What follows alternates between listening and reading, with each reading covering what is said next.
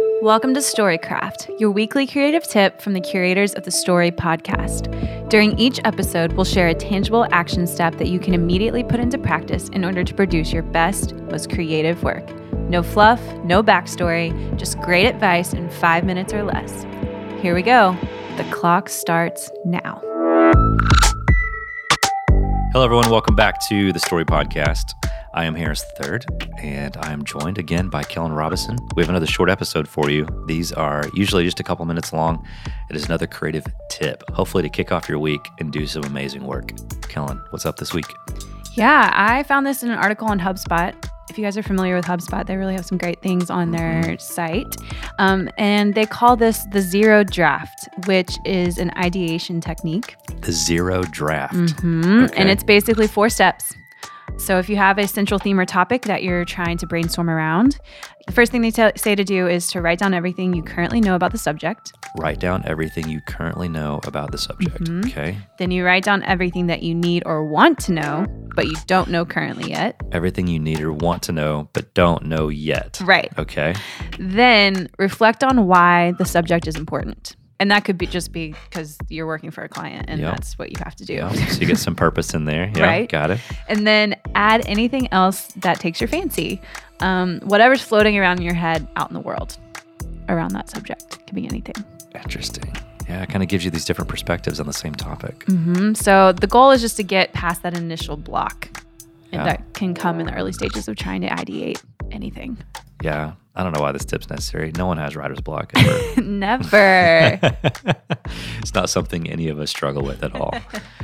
Yeah, this is good. You know, what's interesting is I've said this before, but I don't hear these creative tips before we record. We literally just sit down and we begin recording, and then you tell me these tips. And then, so I'm hearing them for the first time along with everyone else. And I'm beginning to notice there's a common theme. We've done enough of these now, enough weeks in a row, that there's these reoccurring themes of just doing the work, sit down, make it happen, Absolutely. Be disciplined, come at things from different perspectives, break out of the box outside of your norm. If you're right-handed, write with your left hand.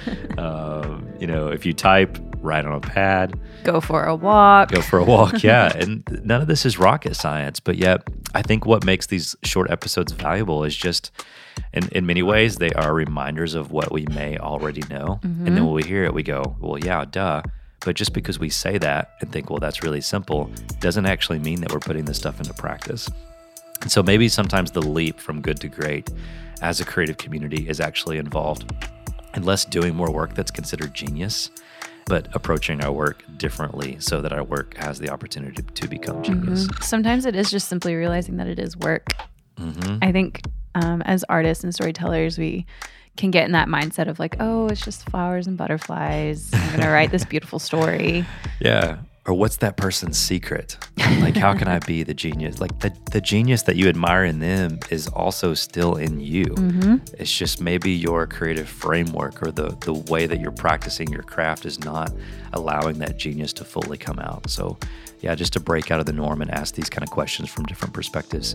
Some people never start with why. They never ask that third question. What was the third one again? Reflect on why it's important. Yeah, I think that's a common one that a lot of people just skip over. They do a project without ever pausing and asking, why am I doing this in the first place? And that injects this intentionality and forces you to think through the purpose behind that project and why you're writing it out. And then that could be invigorating and motivating and spur on new ideas.